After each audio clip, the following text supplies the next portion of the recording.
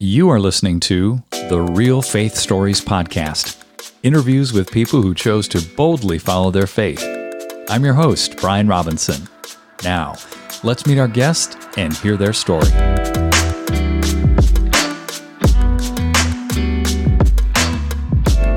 Well, Dave, welcome to Real Faith Stories. It is an honor and a pleasure to have you here. Thanks, Brian. Already loving being here.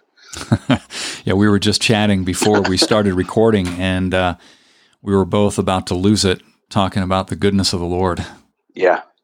Share with me kind of your backstory. Where did you grow up, and give a synopsis of where you are today? Yeah, I was born in Southern California a long, long time ago in a town far, far away. Sounds familiar. Since we're getting close to Star Wars Day of May 4th, I figured I'd throw a Star Wars thing in there. I was born in Southern California, grew up there, went to Cal Poly Pomona, got my degree in mathematics. Decided after a couple visits to my future wife's hometown of Santa Cruz, California, that I liked the beach scene up in Central California better than I did the crowded, traffic-y freeways of SoCal. Moved there, thought I wanted to be a math teacher. My first foray into teaching math was in LA. During my senior year in college, I somehow or another figured out a way to land a teaching job because they were so desperate for math teachers. The Rodney King riots broke out during that time, and it was just really tough. There was a lot of violence going on around me, and it just really scared me. I tried another attempt at teaching when we moved up to Santa Cruz, and I was teaching English as a second language to Hispanic kids in mathematics, junior hires, and I quickly realized that my Spanish skills were not, and my ability to lead and discipline children needed a lot of work, and so I kind of got scared out of teaching and didn't know what I was going to do. Knew I liked to talk to people, knew I was good with numbers, and landed a job in the mortgage business. Okay, and that was in what year? That would have been 1993 is when that career began. Just a young 20-something-year-old trying to figure out life, and found out my wife had our first son on the way and was working a commission-only job, and just felt invincible, like I could do anything, like most 20-year-olds do, I think.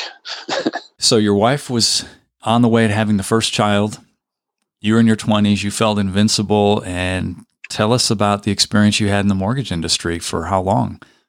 Yeah, I was in the mortgage industry for 16 years.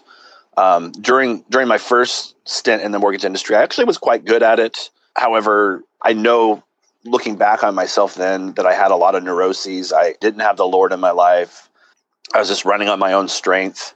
Just due to a whole bunch of circumstances, my wife decided that I wasn't the guy for her, and we ended up, she ended up having my son, Zach. We ended up divorced, so now I'm a single dad in the mortgage industry. And I had started, when my son was born, started the spiritual quest. When I saw the miracle of birth, it had such an impact on me, and I went spiritual seeking like there was nobody's business. And being down in Santa Cruz, which is similar to like Austin, Texas, or San Francisco's Haight-Ashbury district, it's very new agey. I sampled all different types of versions of higher powers and gurus, and really went after it. Ended up studying with psychologists that were studying shamanism and American Indian, Native American, spirituality.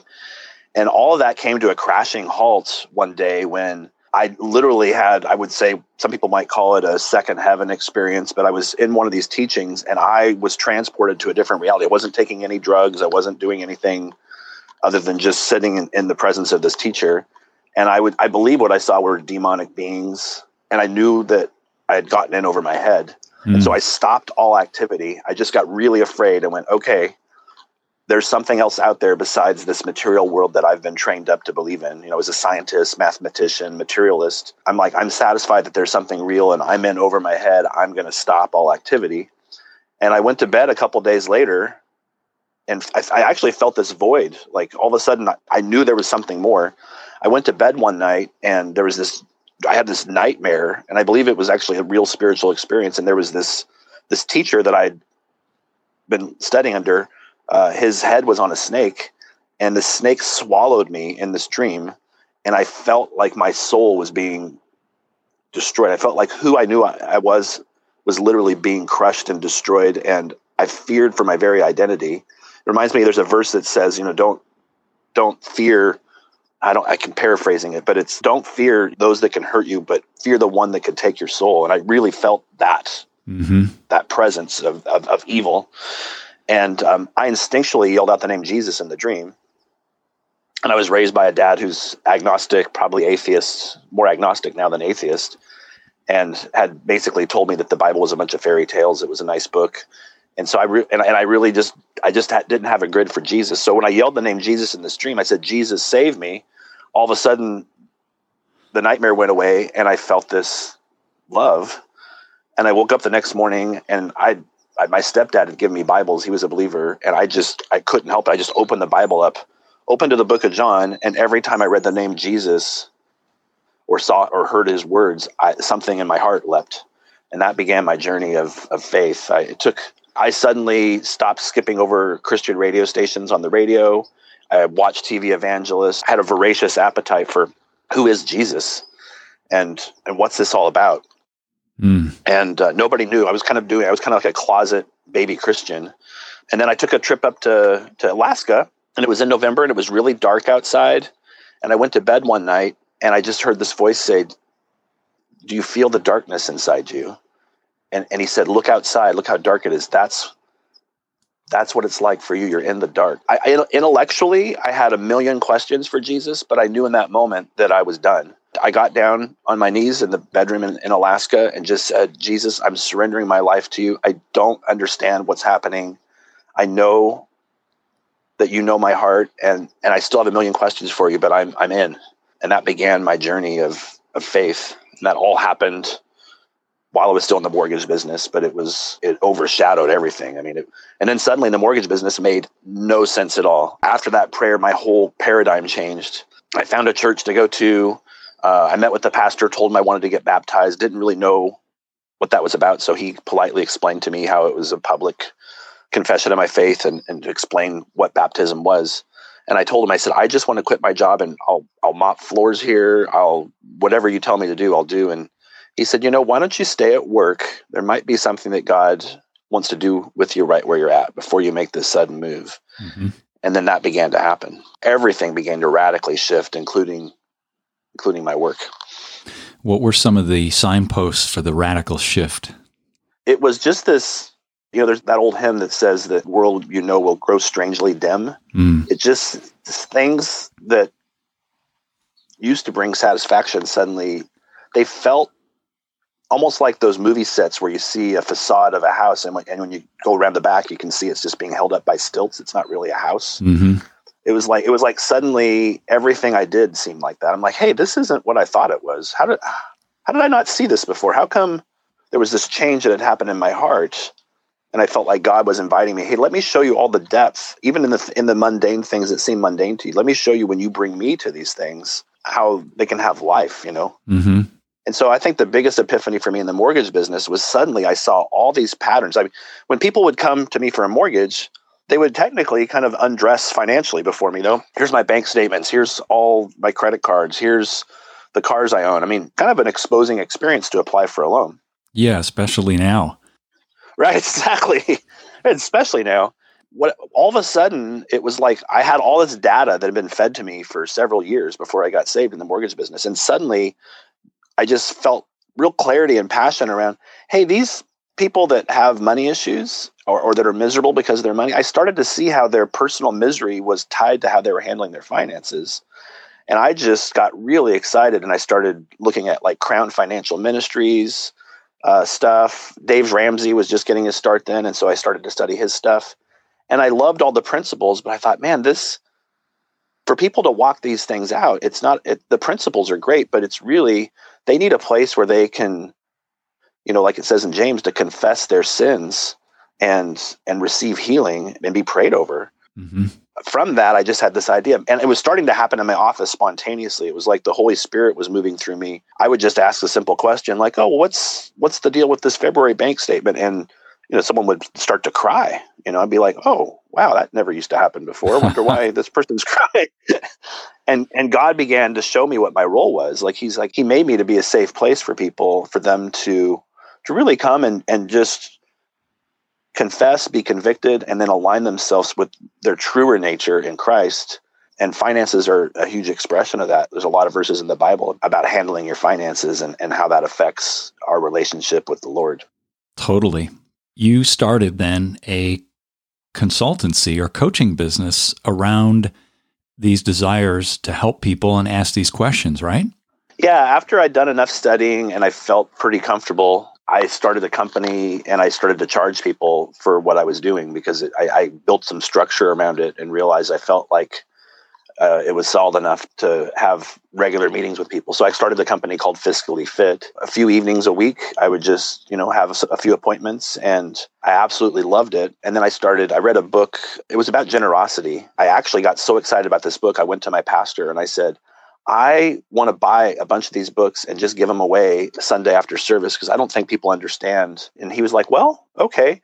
And he knew the book, and he said, you realize there's a Sunday school little video thing that you could teach church also. He said, I'd be comfortable to let you give the books away, but I'd really like you to center it around, you teaching a Sunday school class. Whoever wants the book, you can give it to him, but I'd really like you to have you help him.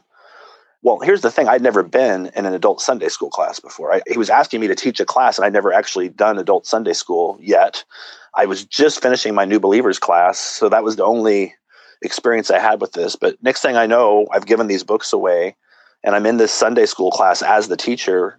And the people that came in were the people that I looked up to. It was a lot of the elders in the church. The local newspaper editor was in the class.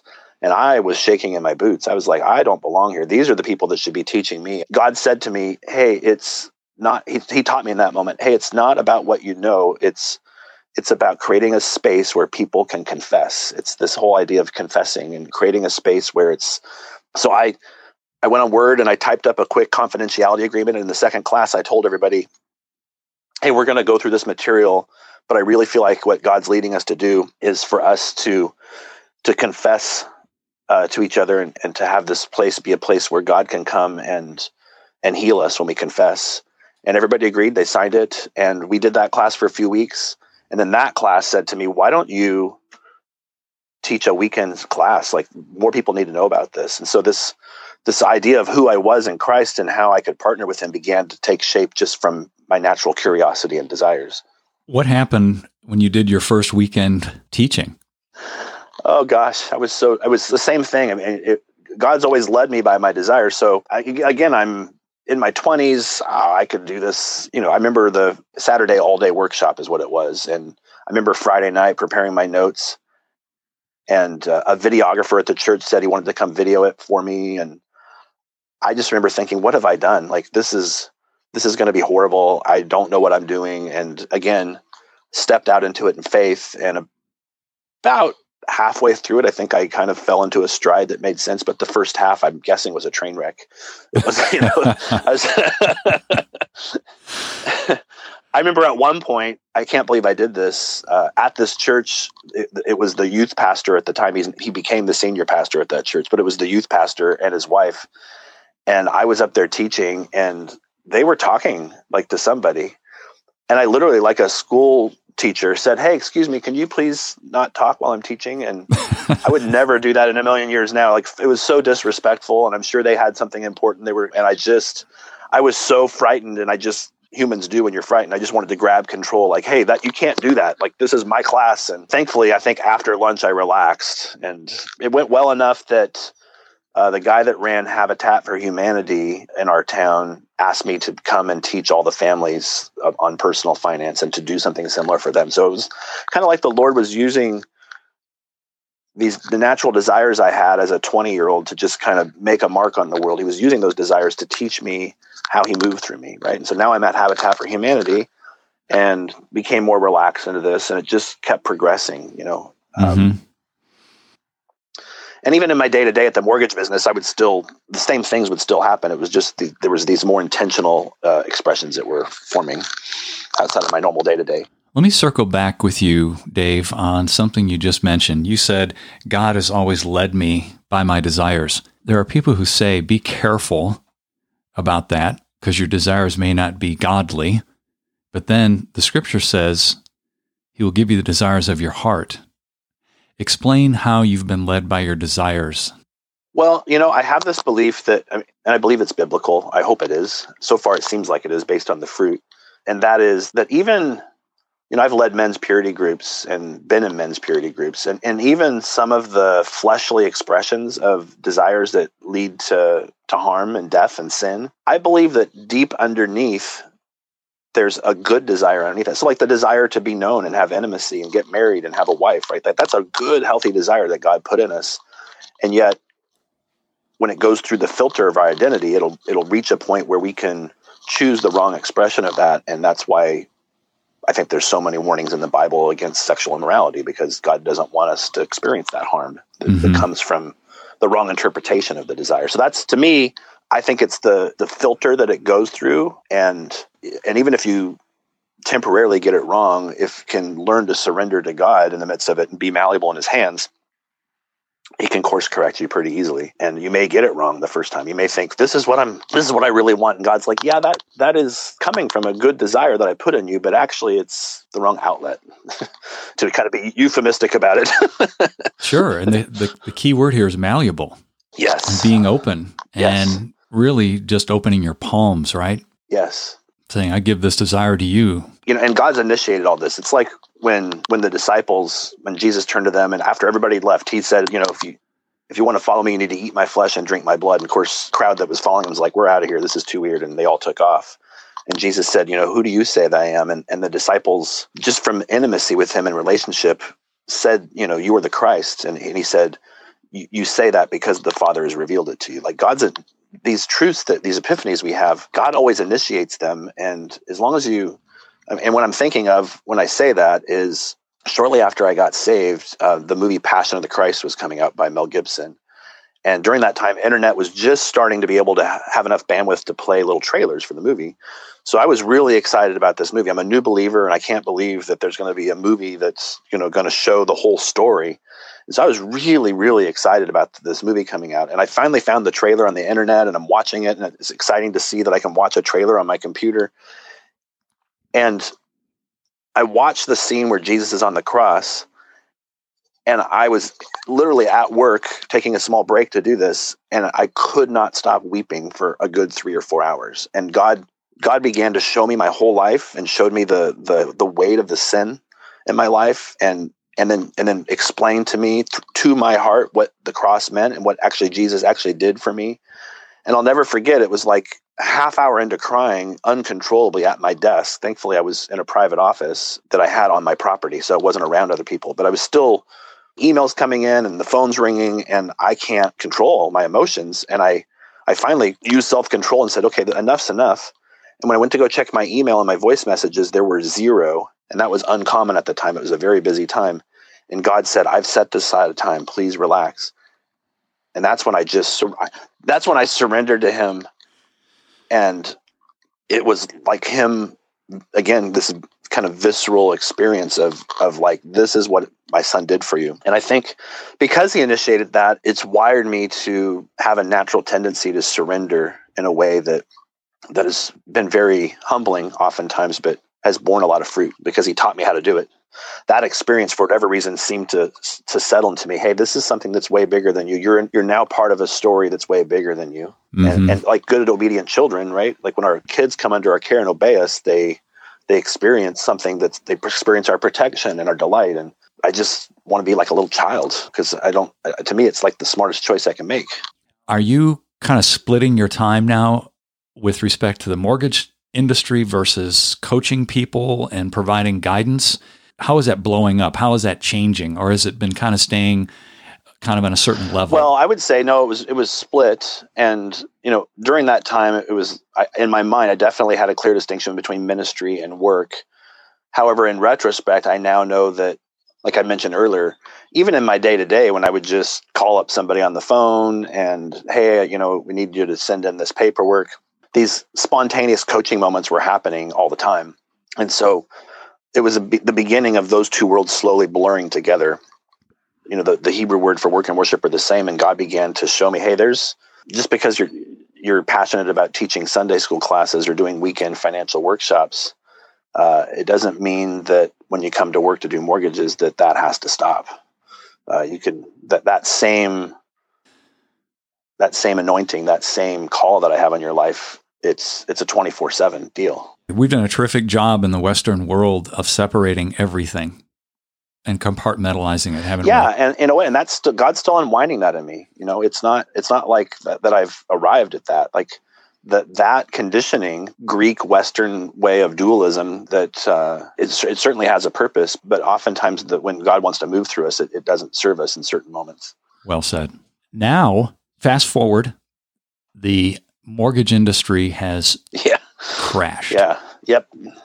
Tell us what you went through when that happened and what that led to. So the mortgage industry crashed, and so did the life that I had built for 16 years. My marriage ended in divorce during that time. There was things leading up to that weren't about the financial crisis, but without going into all the details, my marriage ended. I had built a real estate portfolio, so I had most of my money was invested in real estate, and all of my income was based on the mortgage industry. And I had a really loyal following of clients.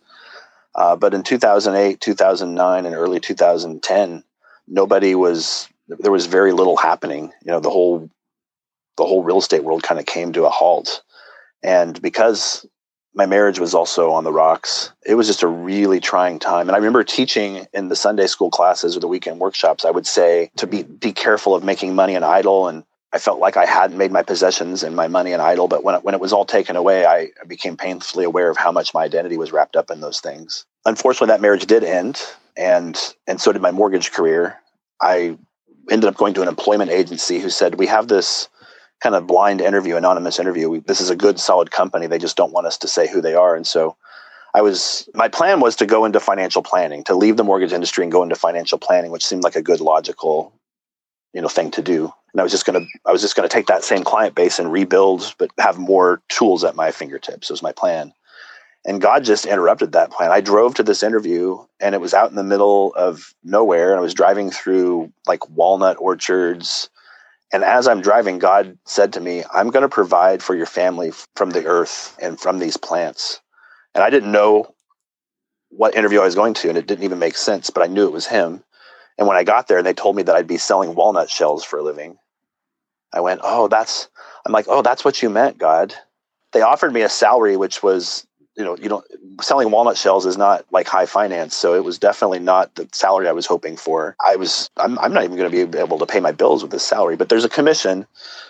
Anyways, long story short, the only reason I said yes to that job is because of what God told me on the way there. And it made no sense. And at that time, I was really pushing into prayer like probably I never have since. I was in an early morning men's prayer group. We would meet 4 to 5 times a week, usually at 6 a.m. And I just prayed some really heart-wrenching prayers and, needed the support of other Christian men during that time as my marriage was ending. And so often in those meetings, I would pray for my workplace. God bless my workplace. God help me to be a good employee today. Heartfelt prayers about going to work because I was during the week. And one morning, God laid this word on me, and he said, David, I'm about to do something in your workplace, and no man will be able to take credit for it. It's going to turn your workplace upside down as you know it. And this is like a 5th generation family owned business that definitely had a certain way of doing things. This was not a place but I knew it was true. And I knew that God was going to do something through me. I drove to work. The word possessed me. I mean, it was like, this is going to happen. Oh my gosh, this is exciting. So where did you hear this word, Dave? Was it in your mind, in your gut, in your heart? Where are you getting this sense of the Lord speaking to you? I think that's important for people to hear. It's almost like when the best way I can describe it is when Jesus rose from the tomb and he was walking with 2 disciples and they didn't recognize him, but they felt their hearts burning. And that's, for me, what heart burning feels like is it's all encompassing. It's my intellect, it's my emotions, and I feel this almost like, the night before Christmas feeling, like that excited feeling of like, oh my gosh, presents tomorrow, like, oh my gosh, we're going to have Christmas and the family's coming. It's like that little kid excited feeling. That's what it's like for me. Yeah. As I've matured, God really has showed me the subtleties of that and the different characters of him. And I notice it in my being. That's how I know it's him. And I think he's trained me to get better at responding to those promptings, even if it doesn't logically make sense. Like, it doesn't make logical sense that I turned down a career in San Francisco as a financial planner versus going to work for a walnut farmer in Corning, California. for a salary. It was like a third of Right. what I could have earned logically going to financial planning. That doesn't make sense. And the Lord tells you, no, it doesn't make any natural sense whatsoever. You had a word in your heart from the Lord telling you, this is what you need to do. So you did it. Then he shares this word with you about some dramatic shifts that are going to happen in this business, and nobody's going to take credit for it. No man. No man That's is going to take correct. credit No man for will it. take credit for it. No man. So I went into work and my boss said, "Good morning. How are you?" I said, "I'm great." He goes, "Really? What's going on?" I go, "I just got back from a prayer meeting." And my boss did not have a grid for this. He knew I was a man of faith, but he was not. I said, "Can I tell you what I heard?" And he goes, "Well, sure." And I just told him, just like I'd be like up front giving a testimony at church or a word at church, like forgot that I was in the workplace. And I was just told it to him with massive fervor, like God is going to do something here and it's going to change this place and no man will be able to take credit for it. And I could tell once I kind of came to my senses, this was not the best way to express this to this man. It seemed odd to him. And I think it kind of was off-putting to him. And I walked out of the office feeling a little bit self-conscious, actually a lot self-conscious. Sounds like Joseph. Yes. Oh my gosh, I never thought about that. That's exactly what it was like. It was like, uh-oh. Uh-oh. So 3 days later, we had 2 salespeople there, and I was the junior one. So we got this really weird call from an animal shelter, and it was the head of the shelter. And we were making a product out of walnut shells that were pellets for pellet stoves, which are little wood pellets that you put in a kind of a feeder, and it burns the pellets in almost like a wood stove and creates heat for your house. And that product was not going well. It turned out that it burned dirty. It burned really hot, but it burned dirty. So it was clogging up some stoves. So they were kind of getting ready to can that project. And we had invested a lot of money into it. We had robotic pallet stackers and a pellet mill and all this stuff. And they were getting ready to kind of scrap the project. The shelter had discovered that out of sheer necessity to buy cheap cat litter, because they had 80 cats at a time and they were working off donations, they realized that our pellets worked as a cat litter. The owner of that shelter said, "You need to come and smell our cat room," because it's, and so the senior salesperson there gave that lead to me. He's like, "You go, this is weird. You go explore this." So I went up there. I walked into the room and sure enough, there was 80 cats in there and it smelled as if no cats were in there. With 80 cats, going to the bathroom, it's going to have a little bit of a tinge, A little, yeah. And the workers were so excited because this is where they work every day. And they're like, "You don't understand. Like, I didn't at that time know this was the thing God was talking about. But when I went back to my desk, I wrote a 1-page business plan and I looked at our cost of goods and I looked at what cat litter sold for in the retail market. And I went and I showed it to my boss, who 3 days earlier I had over exuberantly shared my word with him. And he took it up to his boss and they gave me the green light to launch a cat litter. God gave me the name for it. We ended up at a trade show in Vegas about a month later. We changed our whole production facility. And I was all of a sudden found myself a traveling cat litter salesman. That was my main job. I was no longer a walnut shell salesman. I was now a cat litter salesman. Was my new title. And this was something you dreamed about as a child, wasn't it? Absolutely. Oh my gosh. Yeah. I mean, when I look back on it, it's like, yeah, this was the fulfillment of like years of dreaming. I just didn't know how it would ever happen. And now here with cat litter. Cat litter. Yeah, I love it. The interesting thing was I was at one of the lowest points in my life. I mean, I'm a single dad, am barely getting by financially, and now I'm being asked to be on the road. And one of the things I'd always dreamed of once I got saved was being a missionary. I always thought it'd be great to be a missionary. I really prayed that God would someday send me as a missionary. And so now I'm traveling the country and eventually traveling the world. We decided to go international with it. And this is all over a period of like 12 months. I mean, I'm in every state in the country. I'm growing and learning how to grow a brand and meeting with buyers and understand. I mean, it's just a massive learning curve. So Dave, how was the brand selling? It was selling incredibly well. There was a tremendous amount of favor on this. And I knew probably about a month into it, this is the thing you were talking about, God. Like, it became really clear because this was so different than anything this company had ever done. And they were investing time, money, and resources.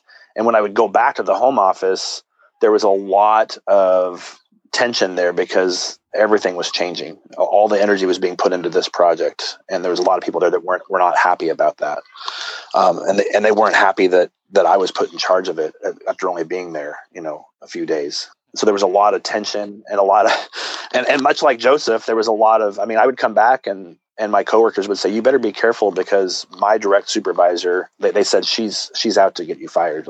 And it seemed like the more successful I was, the more she despised it. So it was a little tense, to be really transparent. I was really a sad sack on the road. I mean, I missed my kids terribly. I felt very lonely. I'd come back to the airport and imagine my ex-wife and my kids greeting me, and there'd be nobody there. And I mean, it was just a really, my soul was troubled, and being on the road, there's a lot of temptations. There are a lot of, social mixers where there's alcohol available.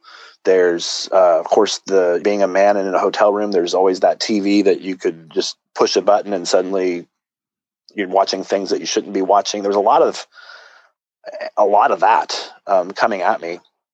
And I can remember nights where I would go to bed and just weep, and God would say, "Just let me come touch your heart." And it felt really painful, and then the most healing, intimate moments I've ever had with God would happen night after night after night. And I was, crying out to God, "God, it seems like I'm away from my kids more than I should be." And he would say things like, "Yes, but it's okay. I have them covered. You're okay." And he would say things like, "And you always wanted to be a missionary, and look at you, now you are." And I'd be like, "What?" He's like, "No, look, you're out spreading the gospel of Jesus and selling cat litter at the same time." And what was happening was I had this posture where my normal kind of business persona that I would put on to get things done, I just didn't have the energy to put that on. So I found myself being a little bit more real and transparent and raw with people. What I discovered was that was kind of a form of confession. And again, like it says in James, that created a space where other people would get very real. And then I would watch God move. And a perfect example of that is, I remember I scheduled this trip. I was going to fly into Detroit, go from Detroit to Ohio, and then from Ohio to Kentucky, and then fly back home. And I was going to train 3 different salespeople that each covered those regions for a distributor that we had brought on. And I remember I flew into Detroit, and it was one of those trips where everything goes wrong, and I ended up stuck in an airport somewhere. And so I ended up not getting to sleep that night, arrived there that morning in the clothes that I essentially was wearing the night before. So I probably smell a little bit, and I was really going to contact the person that was going to be riding with that day and call on stores and just say, "Hey, maybe we could start at noon. I'd like to go check into my hotel and get a shower." As soon as I reached out to her, she's like, "I am so excited you're here. I've got 20 stores for us to see today. I hope you don't mind. I brought you a sandwich. It's in the car. We're going to go." And I just kind of went with it. Right. But I really, my heart was not in it that day. I was just thinking bed and shower, not go sell cat litter. And I remember we got a flat tire in the middle of the day, but it seemed providential when I look back on it. We got a flat tire. Everything came to a screeching halt. We got the car to a shop. We're sitting down having lunch together. We decided to go to a restaurant instead of eating the sandwiches that she'd brought. I just bowed my head to pray for the meal. And I didn't know what her status was. So I just kind of, said, "Do you mind if I pray?" And I just bowed my head to pray over the meal. And I looked up and she is just bawling. I said, "Oh, what's wrong, sweetie?" She goes, "I knew that God sent you. I knew the moment you got off the plane and you got in my car that God had sent you." She goes, "I need to tell you something, and I can't tell you here in the restaurant, but I know I'm supposed to tell you, and God's been telling me I need to tell you, and so I just need to tell you." And I went, "Oh, okay." And so, we get in the car and we're driving. She goes, "So, when I was younger, I had an abortion, and I'm now married. I'm now a believer in Jesus, but I'm so afraid to tell my husband. I feel so horrible. I never told my husband. And we're at a new church. We're at my husband's church. And I feel like I'm supposed to tell the pastor, but I'm just so afraid of what's going to happen. And I feel so bad that my husband married me and he doesn't know this isn't my past." And, it was so easy to minister to her. I'm just like, "Oh, sweetie, it sounds like God's led you, right? And I just give you permission to do that. And I know that you're going to be just fine." What God showed me was that I had such a vulnerable posture all the time, and it was part of my gifting. And this was just happening it was a regular occurrence where I was feeling like I was at my lowest place and that I could not possibly serve God in any way, shape, or form. I was just in survival mode. And God was having these miraculous moments happen of just deep confession and intimacy. And I mean, just stuff that's above and beyond. In Canada, the VP of sales with my Canadian distributor, I mentioned something to him about just kind of being in a low place and how, my family had a history of depression. So, I just briefly mentioned it to him, and I got a call from him when I got back, and he's like, "Hey, that thing you talked about depression," he goes, "I suffer from depression and I don't tell anybody, but could I confide in you? I would love to be able to call you from time to time." And I just realized, oh my gosh, God, you're taking one of the most painful times in my life and you're giving me all this business success. And at the same time, I'm getting to be on the mission field. I mean, that's what people do on the mission field, right? Like, you look for opportunities to share the good news of Jesus with people.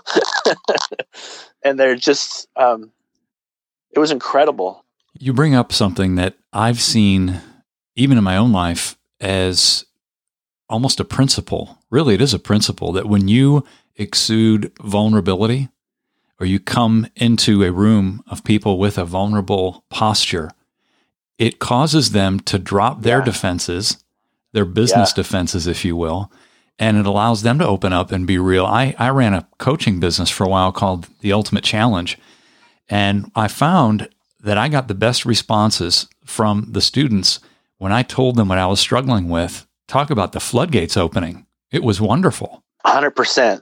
And I think it goes back to, what did we inherit from Adam? We inherited a tendency to hide, right? Like that's our inheritance from Adam. And then our inheritance from Jesus is the exact opposite of that. It's not hiding. It's not, we're completely covered by the blood of Jesus. We are one with God. And all I think God's asking is, he's coming and where are you? Would you just please show me who you are? And this illusion that we're hiding anything from God is got to be laughable to God. I'm sure, what do we hide? Everything's exposed to God. I think we as believers have unfortunately mishandled each other's vulnerability sometimes. And it's created a culture of shame and hiding, even within the church. It's learning how to do that God's way in a healthy way that brings life to people that I think is the lesson we're all learning. Now, in this incredible experience of traveling, being vulnerable and broken, physically exhausted, and God is using you on the mission field, as you said, how long were you involved in this business? What's happened? That only lasted 18 months. And the reason it only lasted 18 months is that after 18 months, another company approached our company and offered to rebrand it under their brand and to buy the rights to the raw materials. And it was a multi-million-dollar deal. And so that came to an end because the company that bought the rights to that, they had a whole sales team and they had a whole marketing machine in place, and there wasn't a place for me in that. So I got let go from that job. And what I didn't know was that a lot of people in the industry that I was new to had taken note of what had happened. So I had about 60 days where I was unemployed, but it didn't take long before I had multiple offers coming in from other companies. It was really interesting because when I was in Canada toward the end of this 18-month cat litter missionary tour, I remember I was in Canada and God said to me, "David, I've made you the king of cat litter." Yes.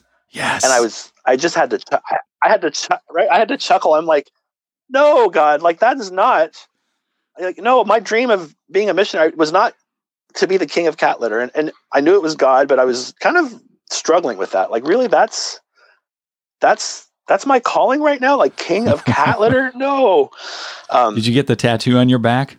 I have not got the tattoo yet. I'm still struggling, still debating, wrestling with whether I like this word or not. But I remember I was in Las Vegas at a trade show, and a friend of mine who was also in pet waste management, he had another product that he sold. He said, "Dave, you're so good with this cat litter thing." He goes, I would really like to see if you guys could private label this cat litter for my company. And I said, "No, I don't think we'll do that, unfortunately." He goes, "Well, if you ever see a cat litter out there that you think would be a good fit for my company, please let me know. If you see something out there where it's a struggling brand, but you think it might be a good fit, Well, sure enough, 30 days before I got laid off, I did discover this cat litter for him. And it was some guys in Canada, and they were kind of geeky science guys that didn't know how to sell products. And so they had a really not a very attractive booth, and they hadn't really marketed or branded it well. And so because this guy was my friend, I just put them together. I said, hey, I think I found it. Why don't you guys talk? And so when he found out I was laid off, he said, Dave, I need someone to test this litter. I don't know anything about cat litter, and I need somebody to lead this. Would you be willing to do it? And so that was my next job. Was actually, I now found myself being the king of cat litter, I guess. It's like I'm known for cat litter. It turned out this material, which is called zeolite, worked a lot better than walnut shell. And at the time, walnut shell was like revolutionary. The tannins in walnut shell were neutralizing the ammonia odor in cat litter. And this zeolite stuff worked even better. Was it less expensive? Yeah, it was less expensive. So it was less expensive. It looked more like the traditional clay litters that you see out there. I thought, this is amazing. And so off we go again. He made me president of sales, and now I'm doing the same thing again. I remember there was a period over a week where, because I had already had a reputation, and I set up appointments across the country, and in a week's time, we sold $500,000 of the stuff before we'd ever even produced any of it. I mean, it was incredible. And so I was like, well, maybe this King of Cat Litter thing isn't so bad. Like it's fun to be involved in projects where God's moving and things are happening. Mm-hmm.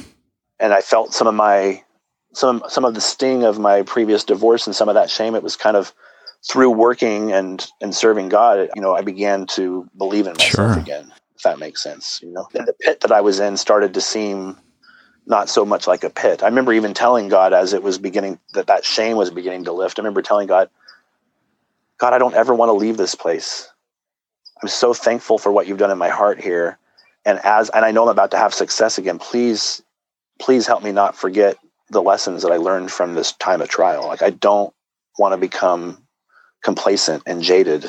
Like, keep me humble, basically, was my prayer, And he's been faithful to answer that, by the way. Yeah. I'm sure there's some wonderful details on that. Are you still involved in the cat litter business? I'm not. Believe it or not, that was so successful that he was able to sell his whole company within 9 months. I see a pattern emerging here. I worked my way out of a job again. I was like, gosh, darn it. So now I'm out without a job. And there were a few little projects in between all these, so I'm giving you the highlights for the sake of, a podcast. But a guy in Australia had approached me that was making dog treats out of kangaroo. The gentleman that I'd worked the second cat litter project with was actually an Australian, and his product he had brought over from Australia. So he told his other friend who was making dog treats, you need to talk to Dave. Dave's without a gig. And so he put us together, and I gave him my salary requirements. I said, if you can pay me this much a year, this much commission, I'd be happy to grow your brand for you here in the US. And it was more than he could afford. A couple of friends of mine said, David, you've made other people a lot of money. Why don't you start your own US corporation and be the importer on record for these brands and just get an exclusive contract to grow this brand, but you'll own it. You can go raise venture capital for this. You've got a track record that venture capitalists will love. And I thought, yeah. So I went and did that, and we started the company called Authentic Sales, which to me was appropriate because I felt like my success was grown from this kind of vulnerable, authentic posture. And so that's the company I run now. I'm CEO of a company, and we import dog treats from Australia. And I have the exclusive contract for North America, for Canada and the US. And you're selling those dog treats then to various outlets? Yeah, we have online channels like Amazon or Chewy, or then we have traditional, what they call two-step distributors, which is where we'll ship a bunch of it to a distributor who has salespeople. They'll put it on their trucks, and then I'll educate their salespeople on how to go out and sell it into different small mom and pop stores, around the country and in Canada. That's terrific. So that's what we do. And you're also still doing the Fiscally Fit counseling, right? It's morphed into something bigger. I realized that the power of that applied to other things besides finances. So I started a company called Authentic Coaching. I primarily attract CEOs, company owners, or those in leadership.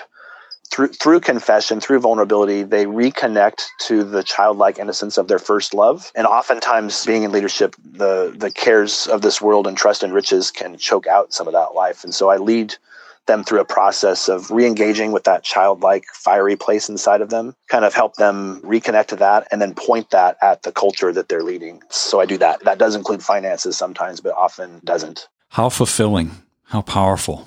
Yeah. If you could stand at the top of a mountain and you could broadcast one of the most critical pieces of advice, what would you say? Share a couple things. Yeah, the verse that immediately comes to mind is all of creation is groaning for the revealing of the sons, and daughters of God. All of creation is groaning, and God from the very beginning, when Adam and Eve fell, just wanted them to come out of hiding and not blame, not feel shame, but just stand exposed before God. And so I feel like my calling, whether I'm selling dog treats or cat litter, is to help God's children come out of hiding. And so I would learn and respond to God's call to come out of hiding and come into a place of oneness and security and love in Christ. And in doing so, you actually wind up activating and really connecting with the whole purpose for which you were created. Yes. And I would say it starts, no matter who I coach or no matter who I'm talking to, it always goes back to the home and family. When you can do that well at home, it's the foundation that God builds everything on. And of course, with the pain I have of previous divorces, I'm married to Michelle now, and she's the love of my life. But I'm very, very aware of why God hates divorce. Let's just say that.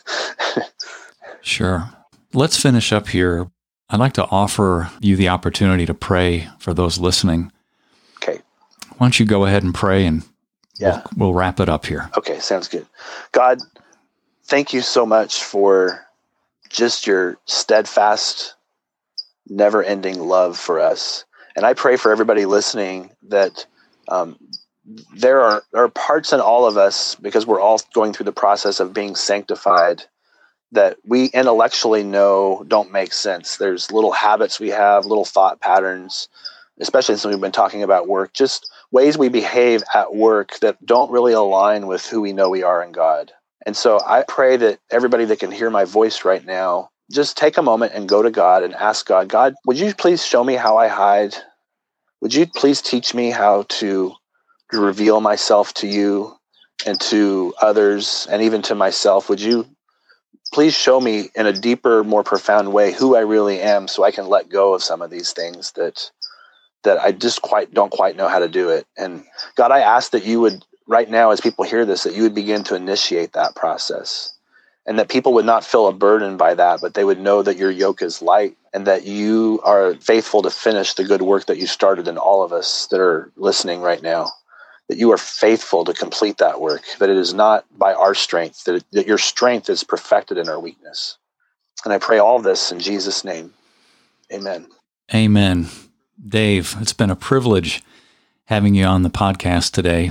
Thanks for sharing your heart. How can people get in touch with you? Yeah, the best way to get a hold of me is through my website, which is davidcharlsoncoaching.com. So it's David, and then my last name, Charlson, CHARLSON, coaching.com, davidcharlsoncoaching.com. There's no E in Charlson. People often want to put an E in there, but there's not one. Perfect. Thanks again, David. Appreciate it. Yeah, thank you. You bet. Hey everyone, thanks for listening. Please make sure you subscribe to the show and share this with someone who you believe would be encouraged and motivated by these stories. Until next time, I'm Brian Robinson, reminding you that what we do in life echoes throughout eternity.